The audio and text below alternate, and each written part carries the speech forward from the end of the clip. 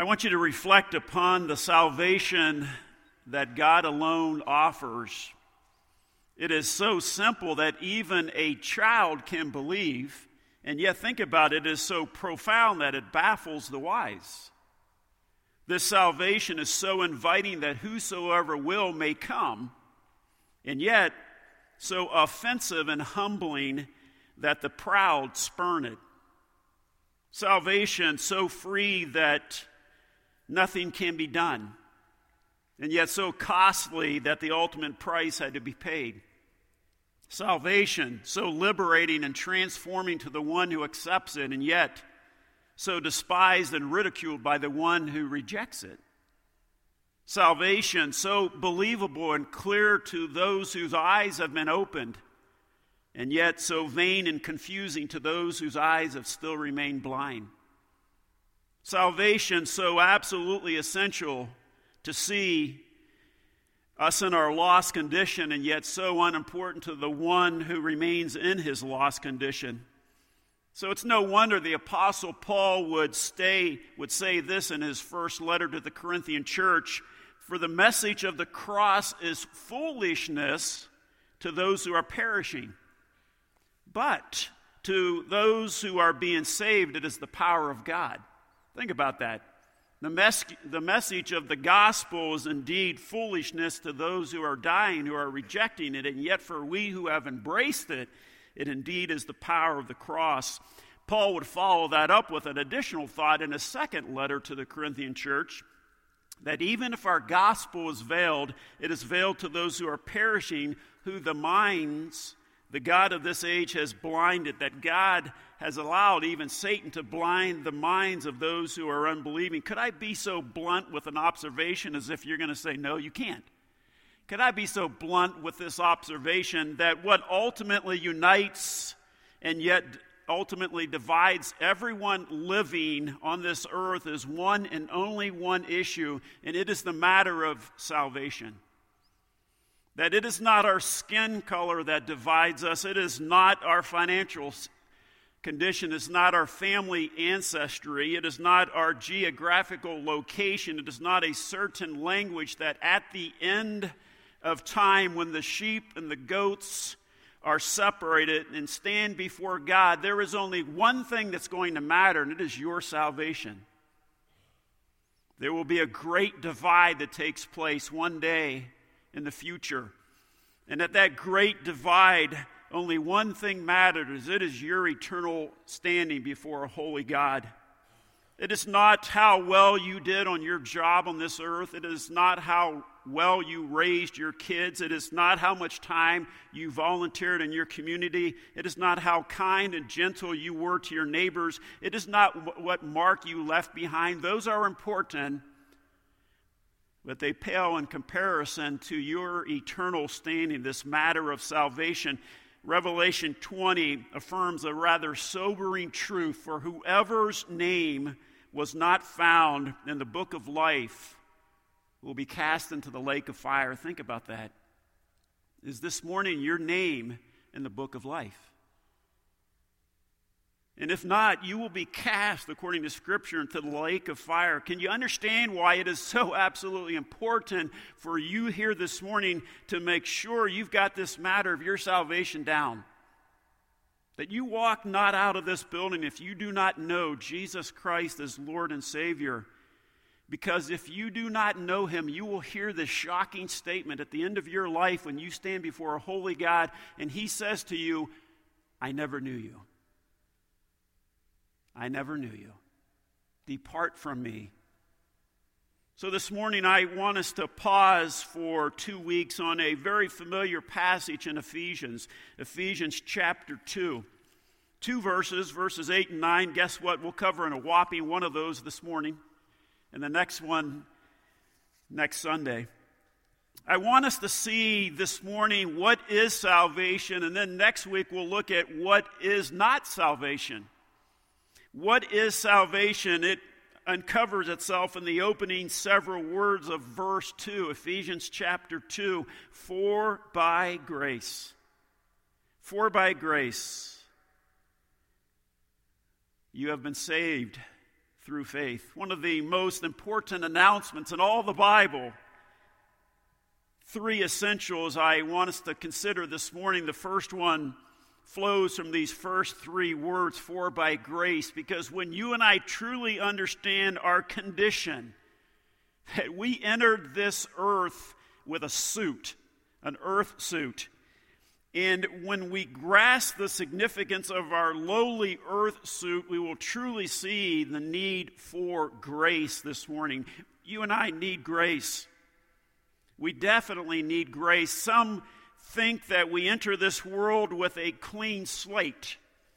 And then whatever I do in my life is added to that slate, and then that slate determines which direction I go at the end of my life. Sounds wonderful.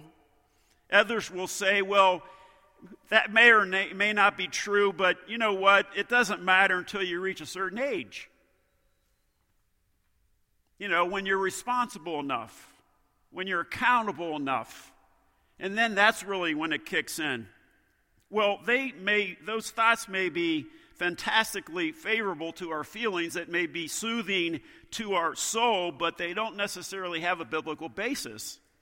Romans 5 asserts that just as through one man sin entered the world, and death through sin, and thus death spread to all men, because all sinned.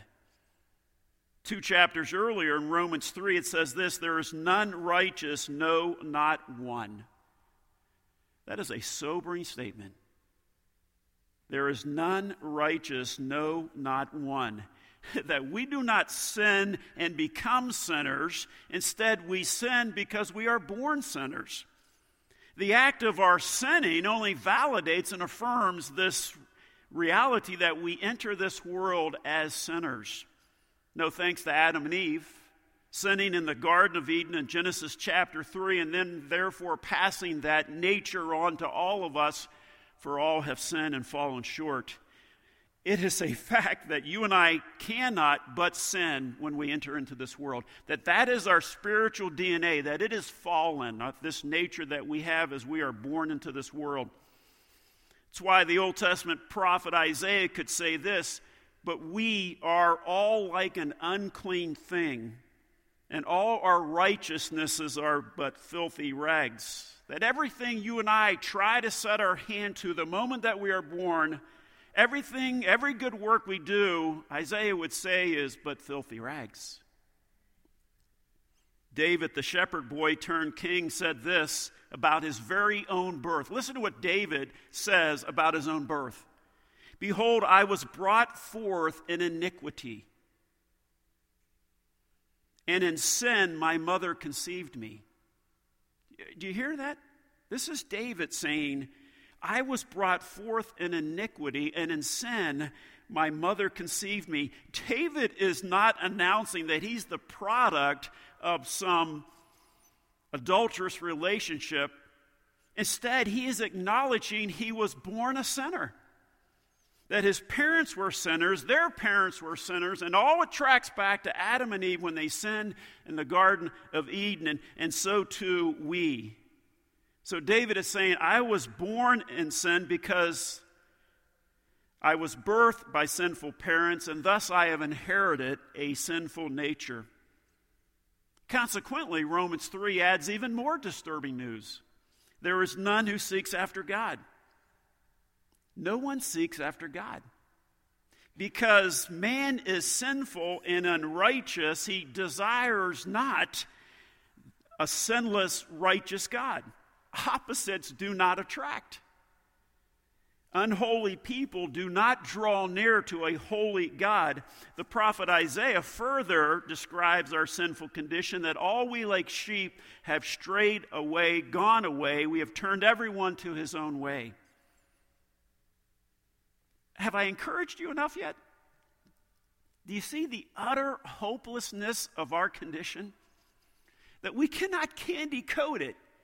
That we cannot just say, we're okay, we're all okay. God loves us, he has a plan. I'm doing okay. I'll get there. Isn't that baby an angel? The Bible tells us something entirely different. because we turn from the things of God and we desire not the things of God. So God must do something. God must intervene, and God did. And he came here to this earth because we had no desire to come to him, so he comes to us. John chapter 6 says, "No one can come to me unless the Father who sent me draws him." That God the Father must draw us to him, that we cannot draw near to him first. Do you see the weight going on here as we enter into this world? That this drawing of God encapsulates this amazing act of God in these opening 3 words of Ephesians 2:8, "For by grace." For by grace. Were it not for grace, what a terrible ordeal you and I would be in this morning. But it is by grace. It is by grace that God extends grace to those who are perishing. He throws out the life preserver as we are drowning in our sin, and it's called grace. Grab hold of this grace. Since we have no desire to draw near to God in our sinful state, he draws near to us. He reaches out to us. He bestows grace upon us. Here's the first essential of what salvation is. It is undeserved. That's grace. Grace is giving to us what we do not deserve. In our unrighteous, lost, depraved condition, we certainly do not deserve to be noticed, blessed, redeemed, and yet this is what our great God does. He shows mercy. He shows grace to us. He extends this offer of grace to us. The hymn writer catches the essence of this grace when he says, "Wonderful grace of Jesus reaching to all the lost. By it I have been pardoned, saved to the uttermost. Chains have been torn asunder, giving me liberty. For the wonderful grace of Jesus reaches me." This is the grace of our Lord that extends to you and to me and is poured onward to us, even though we are undeserving of it and unmerited of that favor. The grace of God, it always accomplishes that which he ordains. And what does he ordain? Our salvation. Notice the next phrase, "For by grace you have been saved."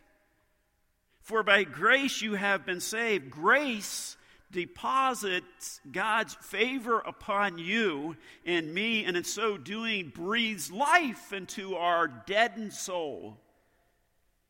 What you and I could not do spiritually as a lifeless individual, he did.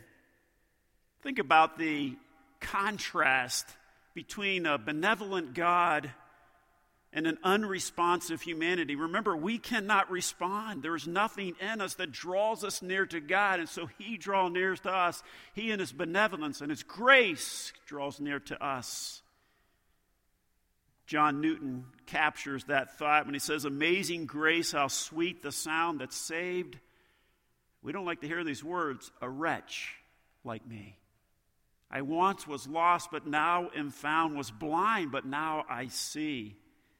This is the grace of God that has been deposited on humanity's heart. We can do nothing in our sinful state, and so God does what only he can do. And so by his grace, he transforms us. And he takes us from this hopeless kingdom of darkness and places us, translates us into the glorious kingdom of his light. And so the Apostle Paul in Ephesians 2:8 says this, "You have been saved." You have been saved. The Greek tense of that verb, saved, denotes this is a done deal. It's done. It's happened once and for all. And that's all that's needed. And even though it's a past event, it continues to have effect and consequence and benefit in the present and into the future. So here's this salvation, a done deal, a one-time, good for a lifetime miracle in the believer. And yet you will hear some that will tell you, well, can't you lose your salvation? Isn't that something that at some point in time that you can relinquish? And I would certainly agree with some who have that thought. If you yourself contributed somehow, some way to your salvation. If you earned it, deserved it, worked for it, then what you earn and work for, you can also lose. You ever lost something? Yes. Something you work for and then you can't remember, where did I put that? Where did I place that? That's us. We're constantly losing things. And I'm finding the older I get, you know what's coming next, right? The more I do forget. And the things I used to make fun of, man, look at that woman. She has her glasses on a necklace around her neck. Like, why does she do that? Well, because she'll misplace them. We constantly are losing things, which is why salvation is what God keeps. God keeps us. We don't keep him. This is the entirety of our salvation. It is God's gift to us. He grants it to us by his grace. And by his grace, you are saved once and for all. Done deal.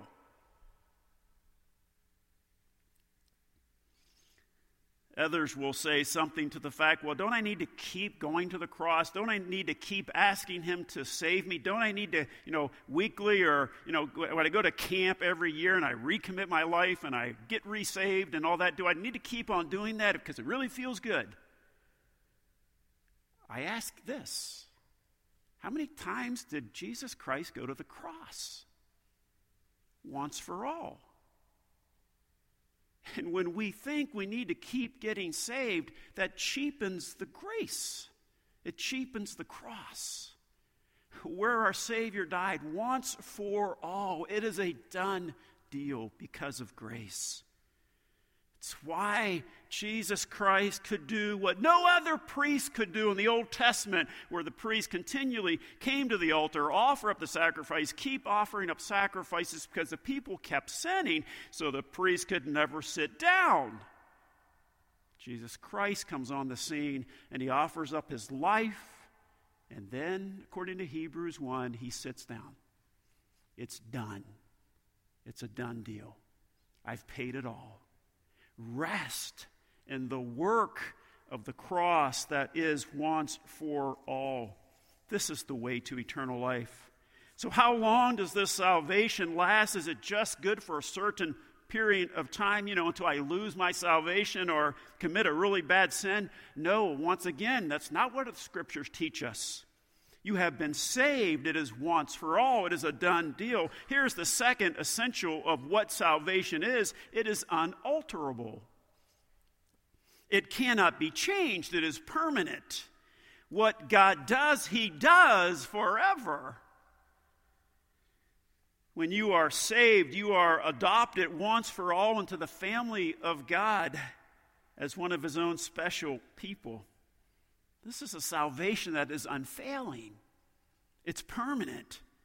It depends not on you or on me, but on our God. And our God offers this permanence by grace of our salvation. When David committed rather atrocious sins against God, and let me tell you that any sin is atrocious against God. There's not a hierarchy or a ranking of sin. But when David himself sinned before God, he didn't lose that relationship with God. He lost the intimacy with God. It's why he says to God as he's praying his prayer of repentance, restore to me the joy of your salvation. Restore to me the joy of your salvation. It's not my salvation. I don't deserve it. I can't work for it. Restore to me the joy of your salvation. Because when we sin, we lose that joy, but we don't lose that relationship. We lose that fellowship, that intimacy with our God. So what about you this morning? Where do you stand this morning? Have you trusted in Jesus Christ as Lord and Savior? And I don't mean have you raised a hand one time? Did you sign a card? Did you pray a prayer? Did you walk an aisle? I'm not saying that. Those can be dangerous signs of thinking you've done something outwardly that never took root inwardly. This morning, have you trusted in Jesus Christ as Lord and Savior? Have you acknowledged, I have sinned, I need a rescue, Jesus Christ is the rescuer, I believe. And by grace, you will be saved. Some may say, well, what about someone who kind of makes that decision and trusts in Jesus Christ, and then they walk away from the faith? Isn't that proof that they lost their salvation? You know, they were here, and they were here for maybe months or years, and then one day they just abandoned everything. Isn't that proof? Isn't that evidence they lost their salvation? We might say something to them, they probably never had salvation. But we don't even have to answer it on our own merits. The Apostle John leans in and he writes this first letter called 1 John, and he addresses this very situation of some who were with the body and then no longer were with the body. He says this, they went out from us, but they were not of us.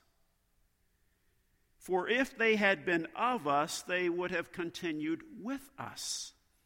But they went out that they might be made manifest that none of them were of us.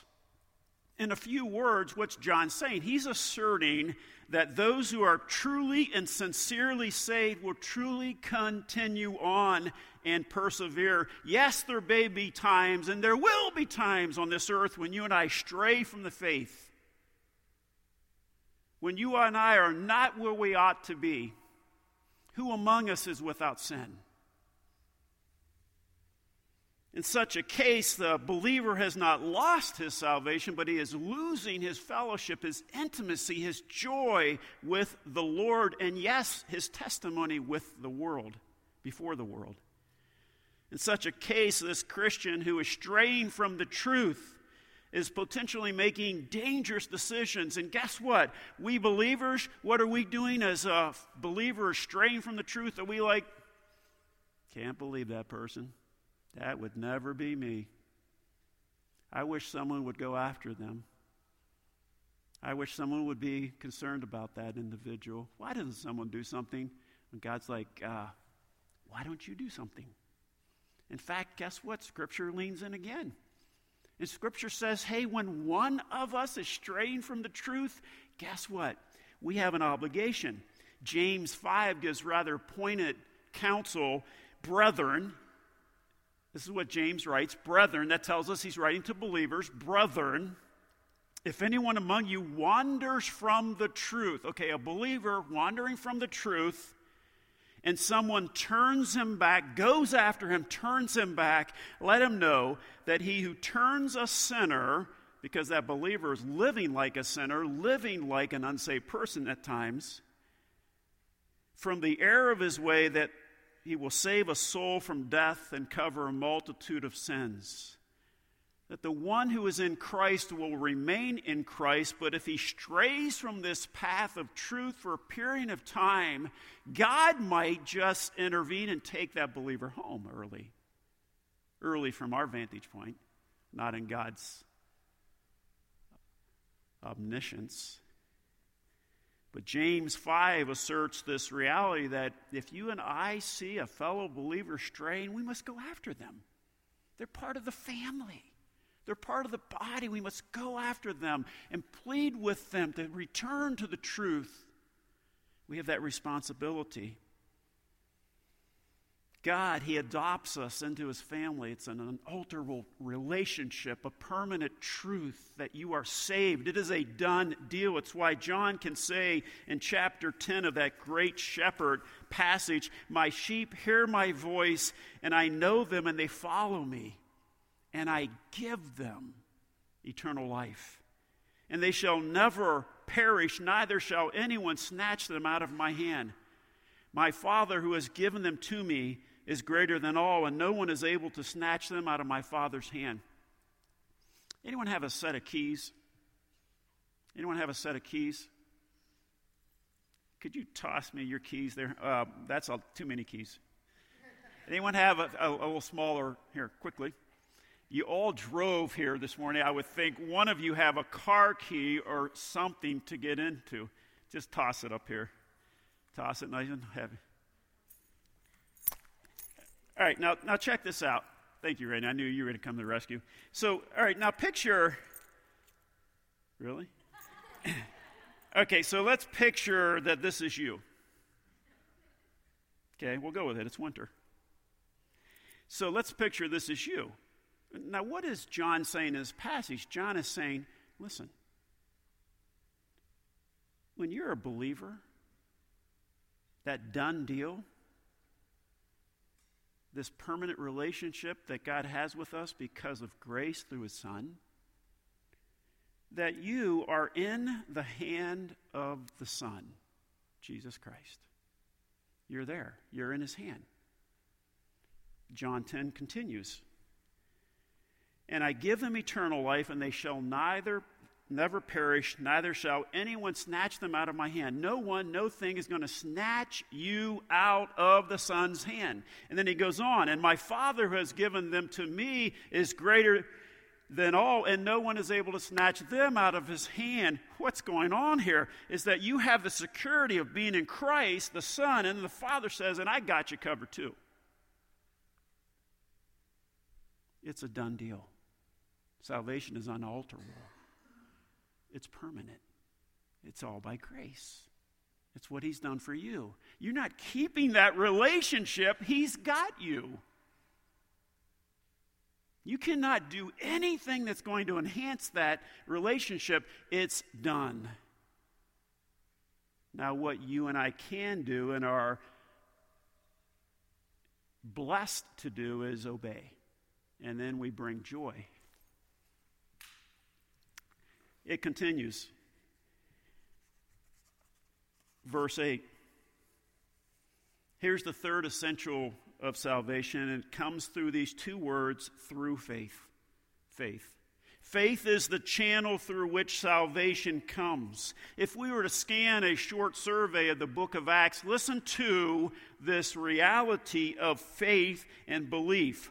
Acts chapter 4, during the early ministry of Peter and John, here's a report that's given. Many of those who heard the word believed, and the number of men came to be about 5,000. They believed. Acts chapter 8.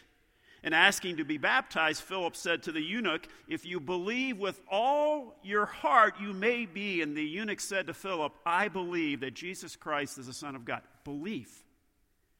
Acts chapter 9, Peter has healed Dorcas, and then this effect occurs, and it became known throughout all Joppa, and many believed on the Lord.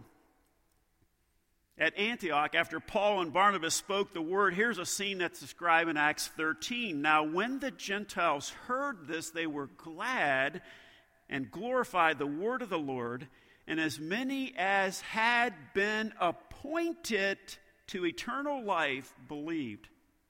You hear that?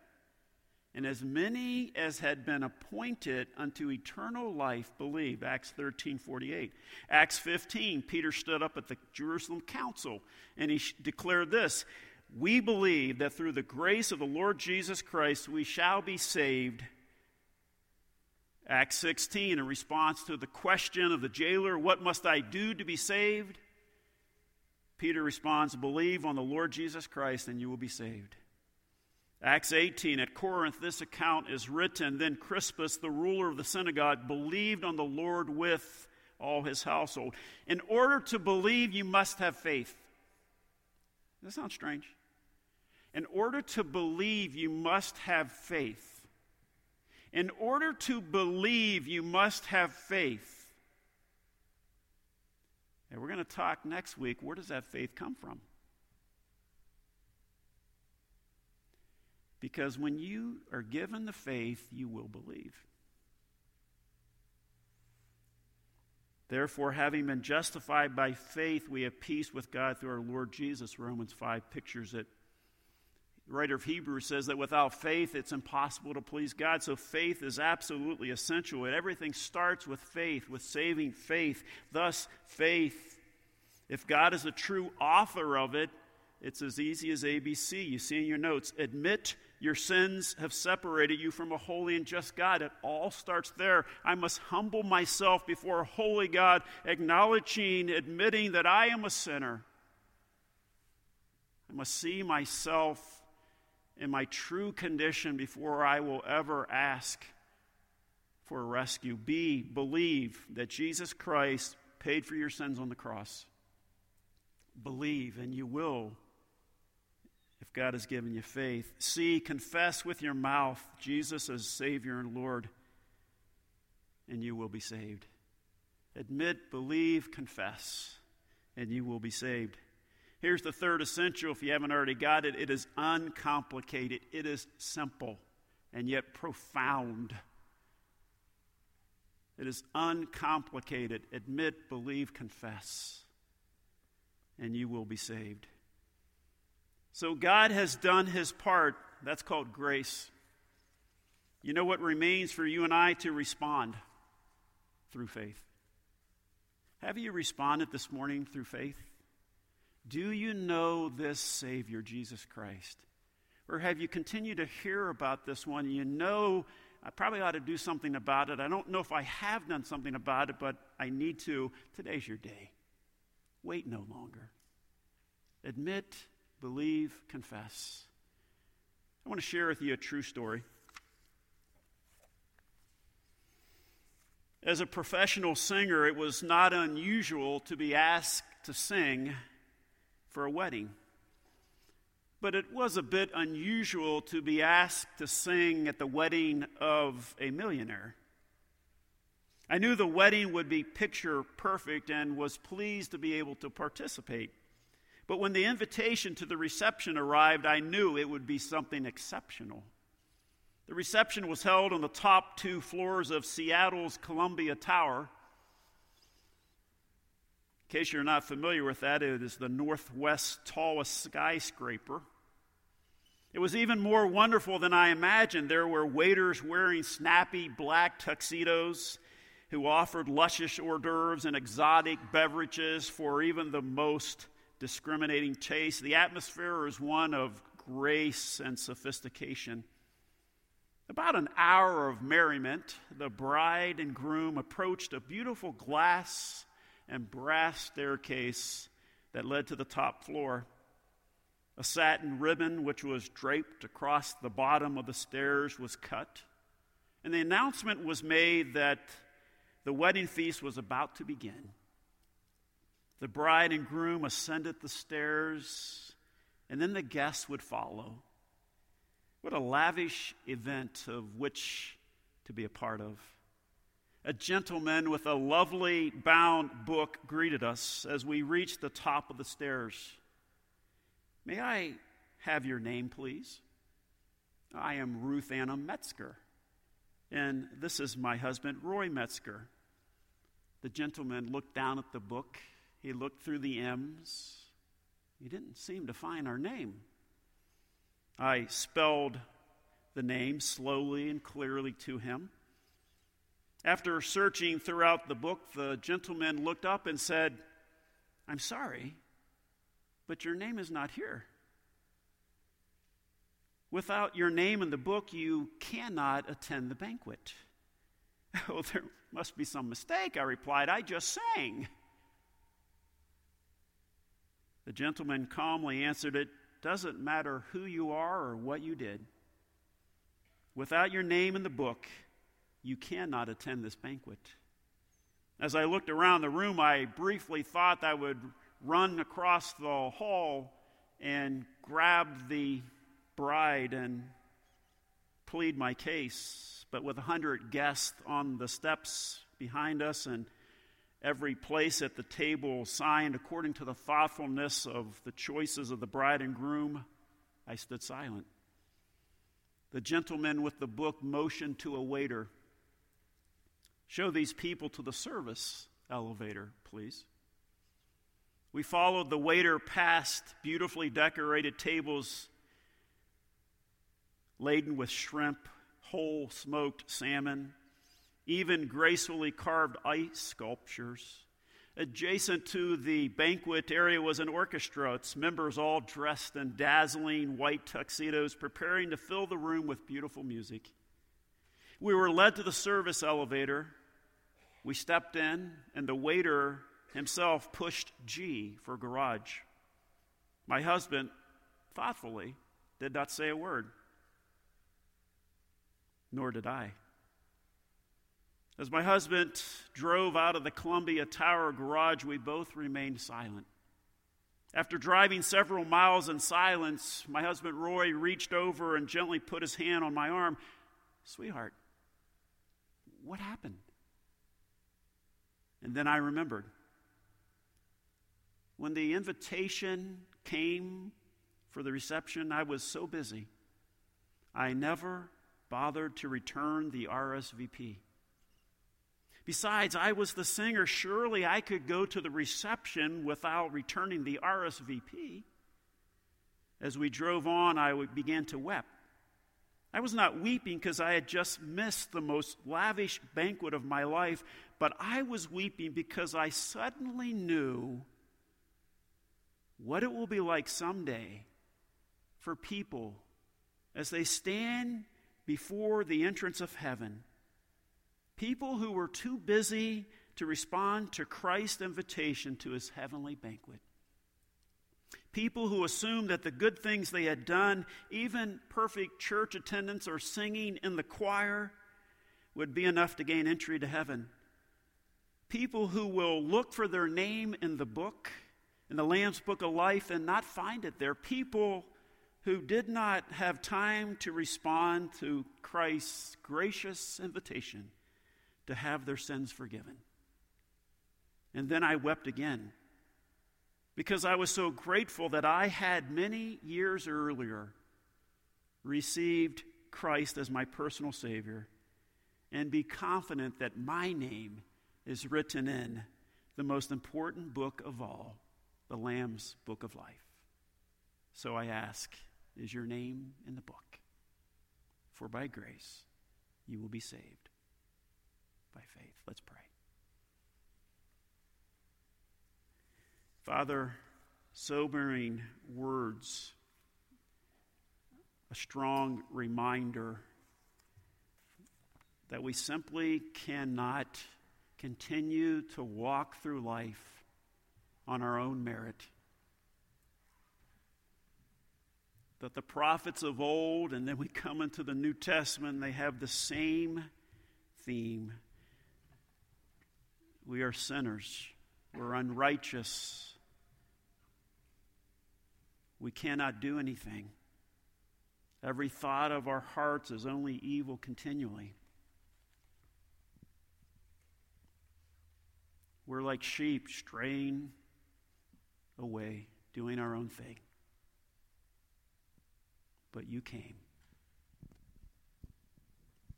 You came. We did not desire you, so you came to us. We did not seek after you, so you sought after us. By grace. All by grace. By grace, we are saved through faith. So, Lord, for we who have made that most amazing